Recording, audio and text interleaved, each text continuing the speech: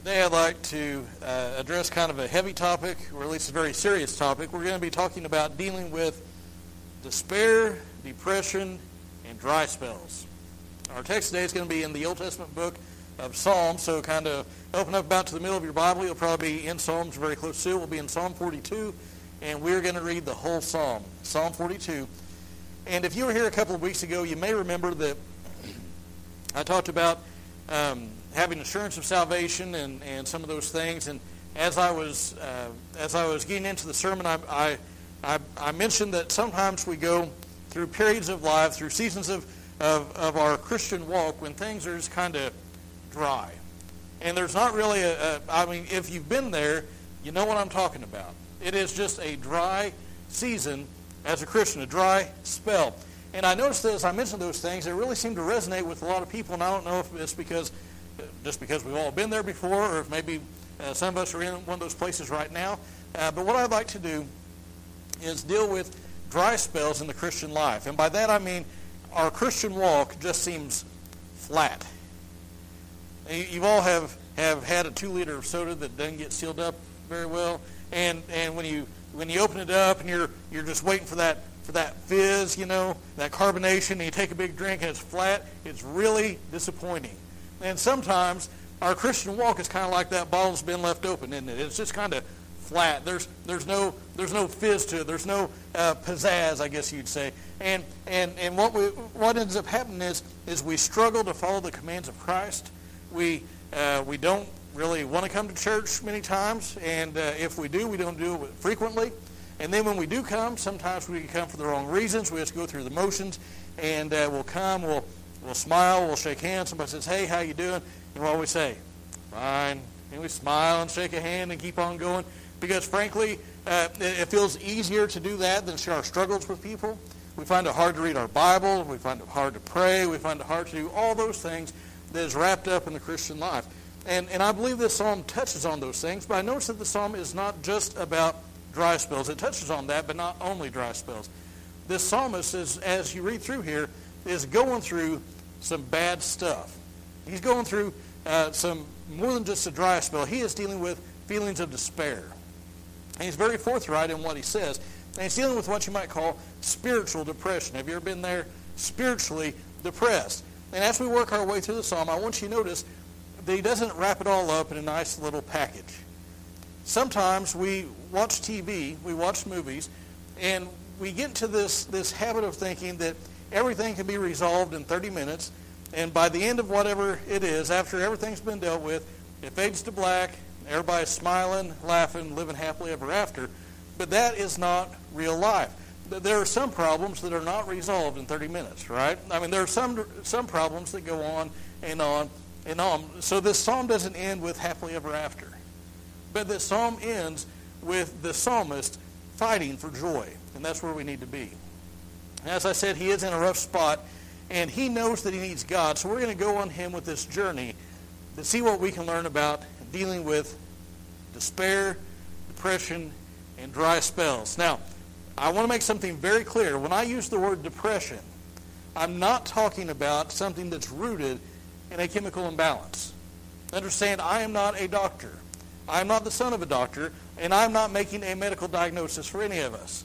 And so when you hear me speaking about this, I am not telling you stop whatever medications you've been prescribed. Okay, hear what I'm saying. What I'm saying is the focus is on those seasons of being down, when we're dealing with discouragement. And those things often lead to being depressed. And sometimes we just can't seem to shake it. Or maybe we have circumstances that are causing us to fret and to worry and causing us a feeling of despair, or, as I mentioned before, those dry spells. That is the focus of the text. So if you have Psalm 42, I know you've been standing up and sitting down a lot, but one more time is all right. If you're able to, go ahead and stand, and we'll read Psalm 42. The psalmist says, "As the deer pants for the water brooks, so my soul pants for you, O God. My soul thirsts for God, for the living God. When shall I come and appear before God? My tears have been my food day and night, while they say to me all day long, where is your God? These things I remember, and I pour out my soul within me, For I used to go along with the throng and lead them in procession to the house of God, with a voice of joy and thanksgiving, a multitude keeping festival. Why are you in despair, O my soul, and why have you become disturbed within me? Hope in God, for I shall again praise him. For he is the help of his presence. O my God, my soul is in despair within me. Therefore I remember you from the land of Jordan, and the peaks of Hermon from Mount Mizar. Deep calls to deep at the sound of your waterfalls. All your breakers and your waves have rolled over me. The Lord will command his loving kindness in the daytime, and his song will be with me in the night, a prayer to the God of my life. I will say to God, my rock, why have you forgotten me? Why do I go mourning because of the oppression of the enemy? As a shattering of my bones, my adversaries revile me, while they say to me all day long, where is your God? Why are you in despair, O my soul, and why have you become disturbed within me? Hope in God, for I shall yet praise him, the help of my countenance and my God. Thank you. You may be seated. Now, as we start to look at this psalm, there's something I just want to point out, and it's very obvious, and maybe I don't need to point this out, but I really think that it's important just to draw our attention to it briefly. And that is, if you are going through a time of despair or depression or a dry spell, you are not alone. You're not alone.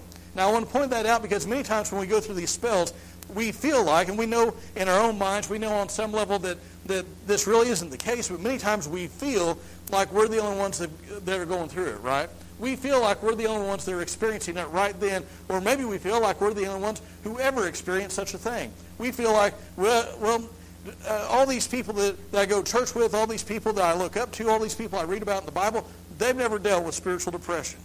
They must have not dealt with discouragement. They've never dealt with despair of this worry and fear and doubt and all these things that I feel within me. Surely I'm way down here and everybody else is up here. You ever felt like that? I want to tell you, every Christian, every saint in every age has dealt with these things. Every Christian deals with these things. People in the Bible did. That's why we're reading about one today. I deal with it. You deal with it. The people sitting next to you deal with these things. And I want you to understand, and I want you to feel and understand, you have permission to go through it. You have permission to feel that way. Not my permission, but I want you to just realize you're not broken if you feel like this sometimes.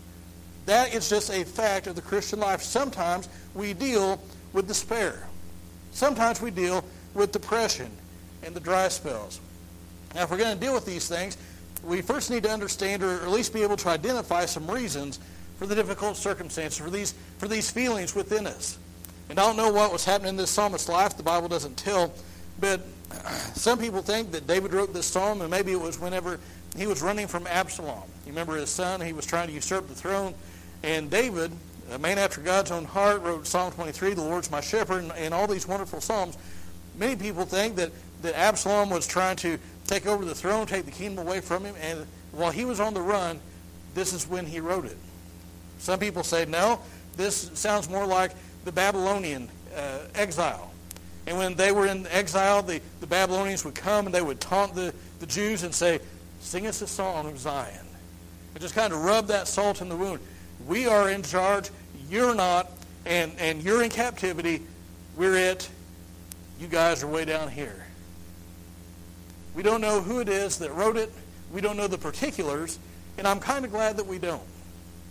Because if we were reading this and it was talking about my son has risen up against me trying to take the throne, I'd look at that and say, well, I'm not a king. I don't have a throne. My kids aren't trying to take anything away from me that I know of. This doesn't apply to me. I've never been in captivity in Babylon. Maybe this doesn't apply to me either. And so we might look at those things and say, well, that doesn't have a word for me. But all these things are left kind of out in the open where we don't know what's going on. And I think that's a good thing, because then we can apply this to ourselves and we say, yeah, I've been there. I've been in those seasons. So what are some things that cause these seasons? Well, first, one thing that can cause our despair or depression or even a dry spell is tragedy. Tragedy. Now, this makes sense, doesn't it? Because when bad things happen, many times that it takes our feet out from under us. It feels like there's no solid ground. And that word tragedy, you'll notice in Psalm 42, is not used in that whole psalm. But I think if we read between the lines of the psalm, we'll see that something tragic has happened. I want you to look again at verses 4 and 10. Look at what they say. These things I remember, verse 4, these things I remember, and I pour out my soul within me. For I used to, no, not verse 4, sorry. Verse 3, my tears have been my food day and night, while they say to me all day long, where is your God? Same thing is said at the end of verse 10. My adversaries revile me, and they say all day long, where is your God? His enemies are taunting him, where's your God? Now, a taunt only makes sense if bad stuff's happening, right? Now, if he had just gotten a big promotion at work, if he had just gotten a big Christmas bonus, if the kids were doing good in school and he had good health and he got a brand new car, his enemies wouldn't say, hey, where's your God? Because they'd be like, you're being blessed by God, right? But it's this some tragedy, some bad thing has befallen him, and that's when they take that opportunity to stick that thumb in the wound and say, where's your God now? You trust in God? Where is he when this bad stuff happens to you? They'll take that opportunity when bad things happen. So some sort of tragedy or setback can cause these seasons. Associated with that is disappointment. Somebody said that expectation minus reality equals disappointment. And I found that to be true. Sometimes we'll think, well, this is going to happen, and then something else happens, and we're like, man, I'm so discouraged by it all. Maybe it's because you've been hoping that a certain thing would happen and it didn't, and then you got discouraged, you got disappointed. Maybe you've been praying and God didn't answer your prayer the way that you wanted him to, and really, frankly, you got disappointed with God or his providence, and it can cause those seasons of despair, of despondency, of depression. The third thing is mocking. It's bad enough when bad things happen, but it's even worse when somebody comes along and pokes at it, isn't it? And there are people, and I hope you don't have very many, if anybody, but there are people out there, maybe it's at work, maybe in our family, that are hostile to the faith. And it's not so much that they want to hurt us, but they're so hostile to the faith that they'll take any opportunity to throw out a little verbal barb. You know what I'm saying? And sometimes it's not very direct, but sometimes it's more passive-aggressive. But you'll be telling them about something that happened, and they might say something like, yeah, what a good prayer did you, huh? They might say something like, yeah, I don't know where God was at then, do you? And that's what was happening with this psalmist. They were mocking him in his time of distress. The fourth thing is what I'll call inner turmoil. Now, the psalmist does not put his circumstances in church language, does he? Sometimes we have a Christianese and everything. Oh, well, if we get upset, what do we say? Oh, that grieved my spirit. You know, and we have our own language, our own lingo.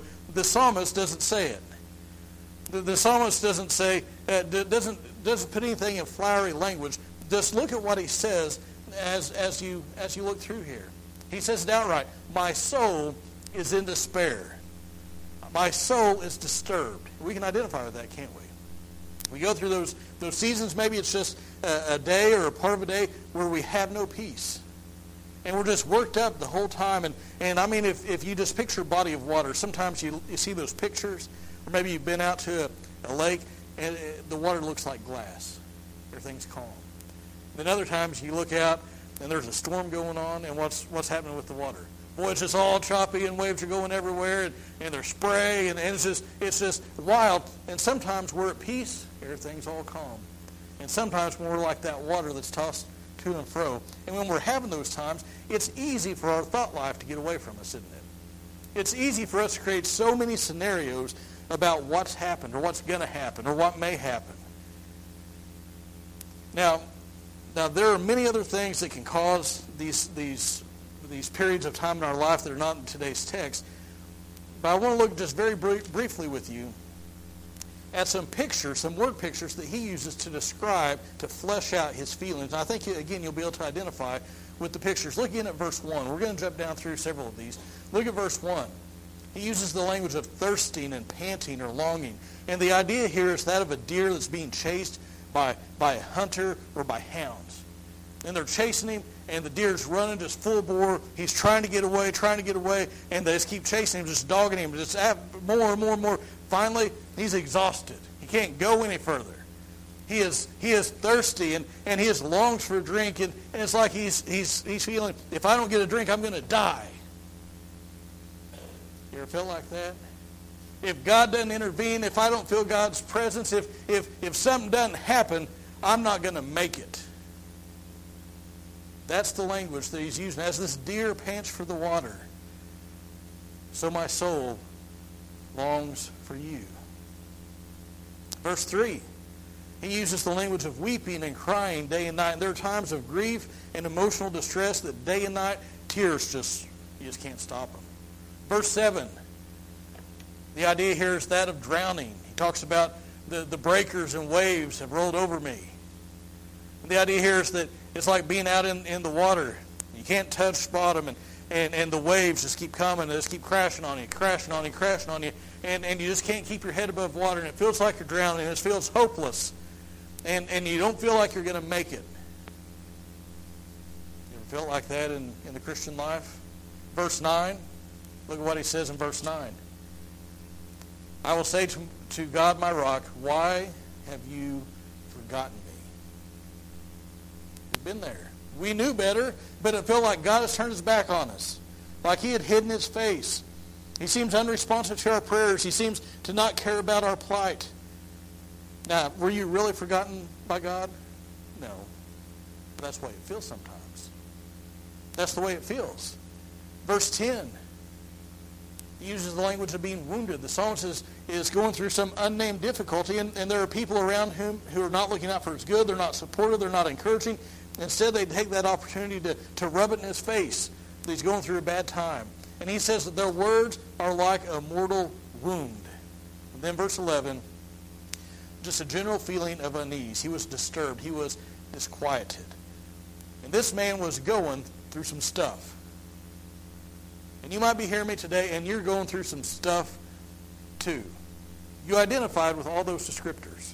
You identified with each of those word pictures, and you probably could come up with half a dozen more. So how do we respond to these things? That's really the whole, it's okay to lay out the problem. Now what do we do about it? Well, I just want to look down through and just pull out a few different things the psalmist does. And I want you to notice, though, the Bible doesn't say, here's what he's going through. Here's how to handle it, A, B, C, D. It's not just a bullet point list, but rather these are things that this psalmist was doing personally, and I believe that we can learn from those things. The first thing is remembering where we used to be. Remembering where we used to be. Look at verse 4 again. He said, these things I remember and pour out my soul within me. For I used to go along with the throng and lead them in procession to the house of God with a voice of joy and thanksgiving, a multitude keeping festival. We need to remember where we used to be. The psalmist remembers his past experiences in worship.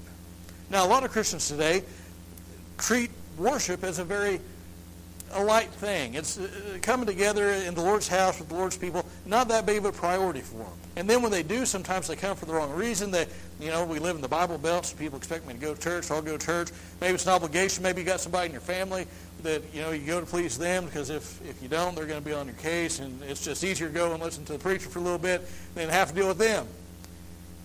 But listen, don't think too lightly of our times together in worship. Those are important times. When we come together as a local church, as a visible example of the body of Christ, we come together as the body of Christ to worship the living God. And in those times of distress, it's good to remember where we used to be. It's good to remember those times in the Lord's presence where we had special communion with the Lord, where we had special communion with the saints.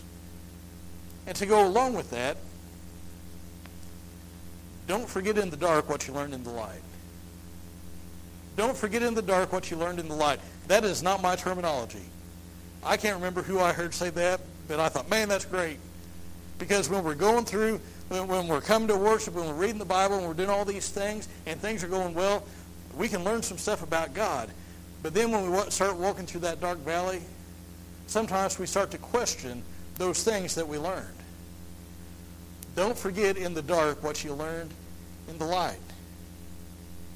So regardless of what your feelings say, trust what the Scriptures say. That's what I'm saying. So remember where you used to be. Second, preach the gospel to yourself. Preach the gospel to yourself. Now notice again what the psalmist says in verses 5 and 11. He talks to himself. He says, well, Pastor, I got that one down. I'm always muttering something to myself. I'm talking about being very specific. Look at what he says in verses 5 and 11.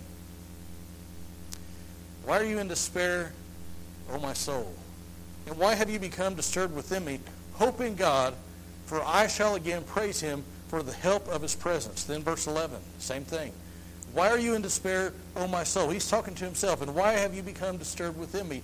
Hope in God, for I shall yet praise him, the help of my countenance and my God. Now, some of you who are on Facebook, you may have seen that I posted a quote from Martin Lloyd-Jones this past week that it was only one line. And when I read it and I read the context of what it was said, I thought, man, that's a great line. And I put it on Facebook. Nobody even liked it one time. And I thought, what's going on?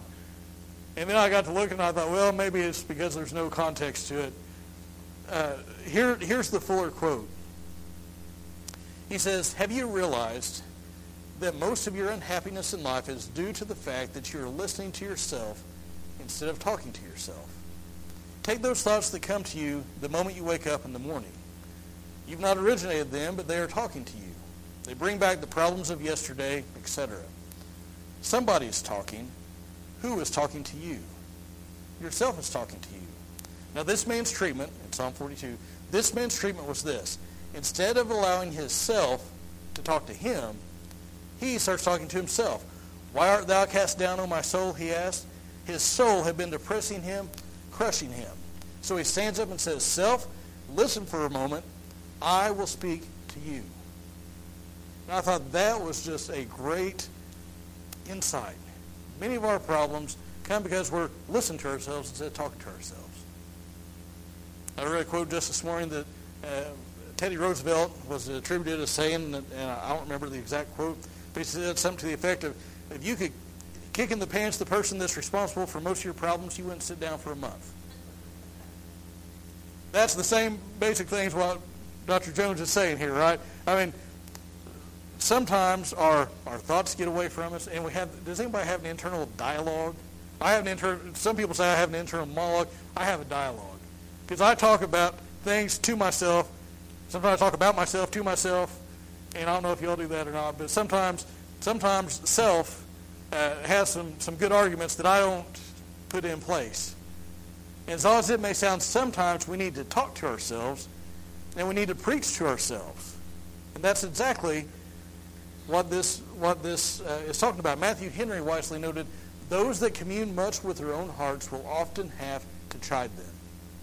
Now, our thoughts can run away in a heartbeat and lead us into despair and worry, and it can increase those feelings exponentially.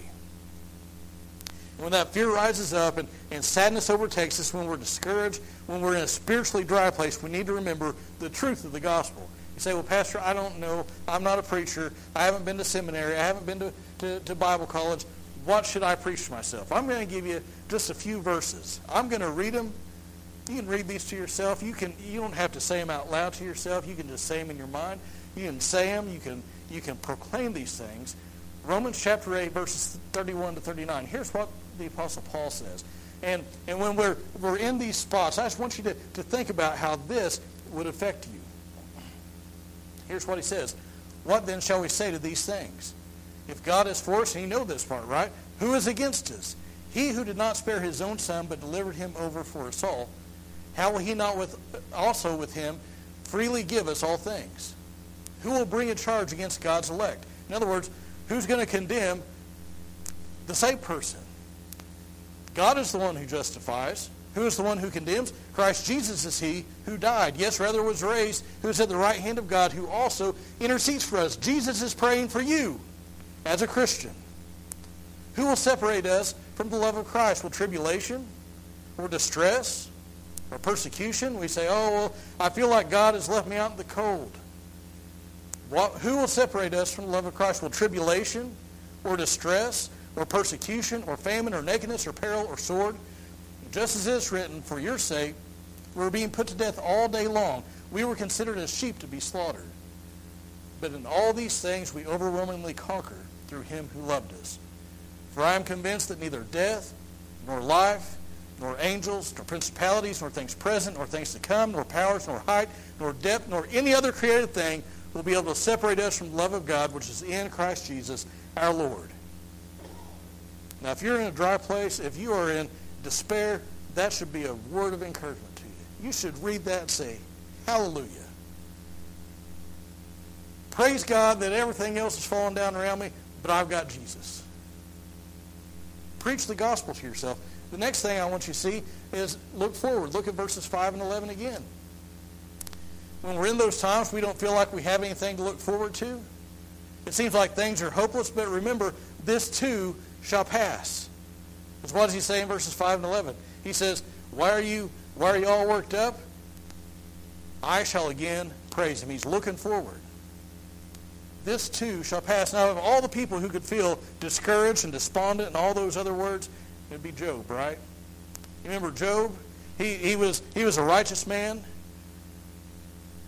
And yet, for God's own purposes, he allowed calamity to come on Job. And in Job 19, I'm going to read just a verse or two out of that. But when we get to Job 19, what's happened is all of his kids died in one day. Can you imagine that? Just that alone would be horrible. On the same day as that happened, all of his livestock were either stolen or died in the field. So he's had all that financial investments gone, his livelihood's gone because that's how they had a living. Then he lost his physical health. He was in pain, physical agony. So much so his wife looked at him and encouraged him, just curse God and die. With a friend like that. Then he had friends come over who came over to sit with him and to console him. But they ended up blaming him for all the things that happened to him. All these calamities are your fault, they said. And here's his response in Job 19. He said, as for me, I know that my Redeemer lives, and that at last he will take his stand on the earth, even after my skin is destroyed. Yet from my flesh I will see God, whom I myself shall behold, and whom my eyes will see, and not another. My heart faints within me. Job looked ahead to a day still future to him when he would stand before God. He said, this terrible stuff is happening, but one day my faith is going to be made sight. And I'm going to dwell in the house of the Lord forever. And that is a hope that every Christian has. You say bad stuff's happening, there is a hope beyond this life. This is not the end. Verse 8, here's another response. Verse 8 is to sing.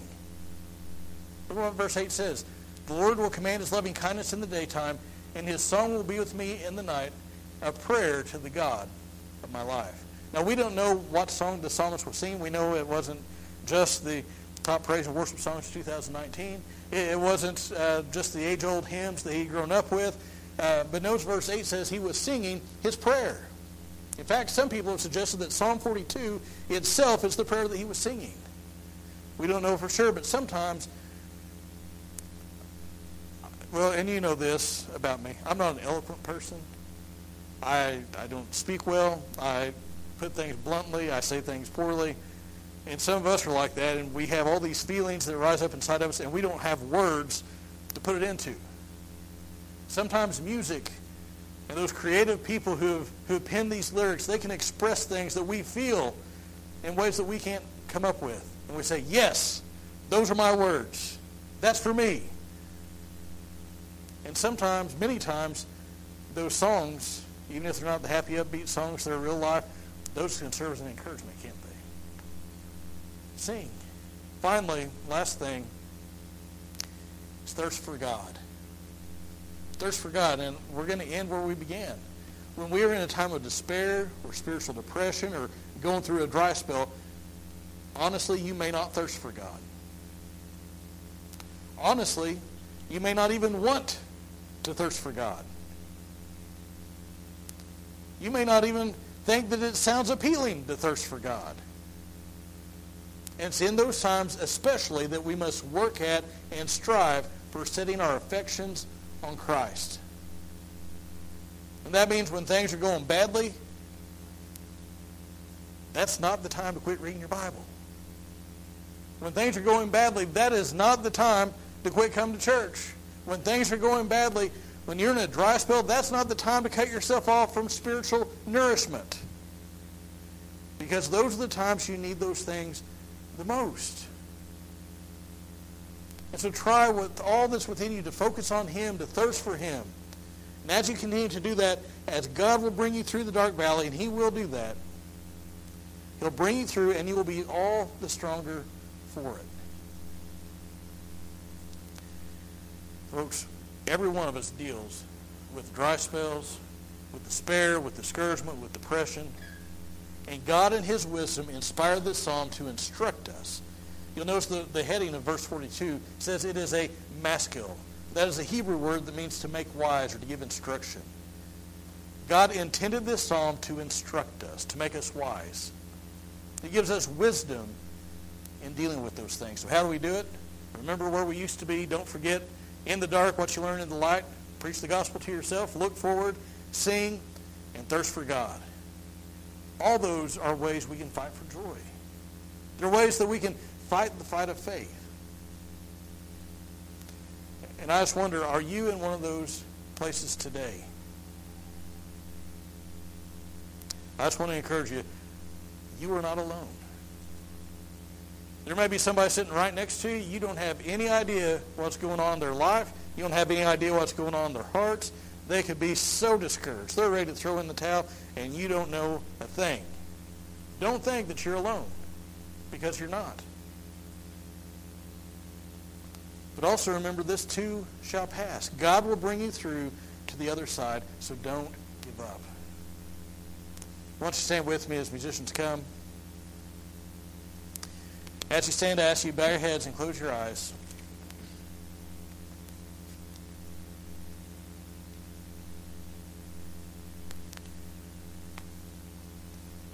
With nobody looking around.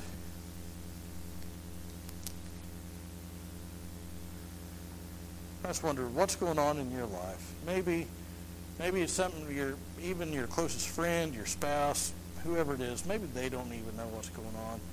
Maybe you're just like, Pastor, I am so discouraged this morning. I'm so depressed. I'm in despair. I don't know what's going to happen. I'm worried. I'm fretful.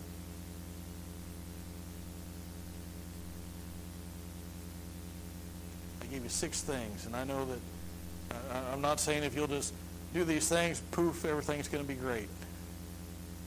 That's not reality. Fighting for joy is a real battle. Fighting to keep going, to keep our faith, to fight the fight of faith, that is a battle. And I want to encourage you in it. Maybe you've come through those times, you've come out on the other side, and you're here as a living testament to the fact that God will bring you through. Pray for that person that's in that valley today. Pray for the person that's in the dark spot, the spot that you remember being in. You remember the sadness. You remember that feeling of despair, of being disquieted, of having a disturbed soul. And with the psalmist, you can say, "Why are you in despair, O my soul?" He doesn't stop there. He looks forward and says, "I will praise the Lord."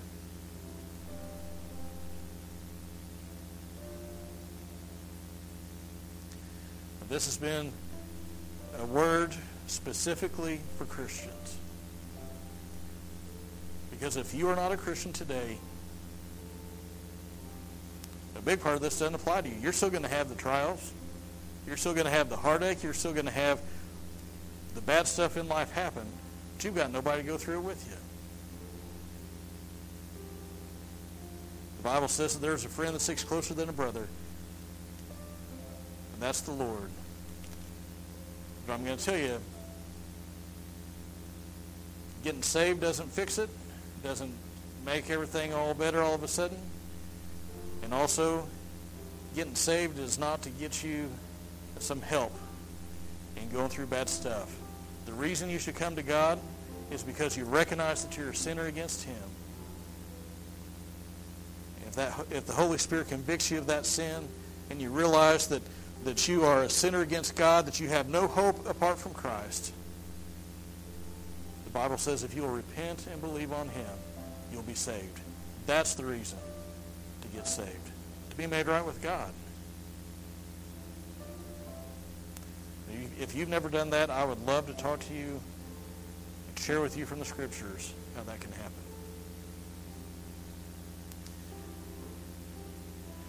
Our Heavenly Father, Lord, so many times we, as Christians, become almost superstitious. That if we will just read our Bibles a certain number of minutes a day or a certain number of times a week, if we go to church a certain number of times a month, if we give a certain amount a year, if we do whatever, everything's going to be good. But Lord, we know that you cause your sun to shine and your rain to fall on the just and the unjust alike. And both good things and bad things befall the Christian and the non-Christian.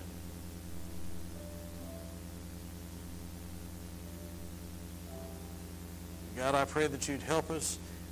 I lift up the ones who maybe are going through those dry spells where nothing, it just seems like their prayers are going nowhere, like you are just not listening to them, like the Scriptures don't come alive to them. It's just such a dry spell, and like that deer that pants for the water, God, I pray that you'd help them to thirst for you. Or for the person maybe who's going through such a difficult time, maybe it's an inward turmoil, and the depths of which only you and them know. God, I pray that you would encourage that person, that you'd wrap your arms around them and let them feel your love. Let them know that you will bring them through. Help them to hold on and hold out. God, if there's somebody here who doesn't know you, I pray that you would draw them to yourself.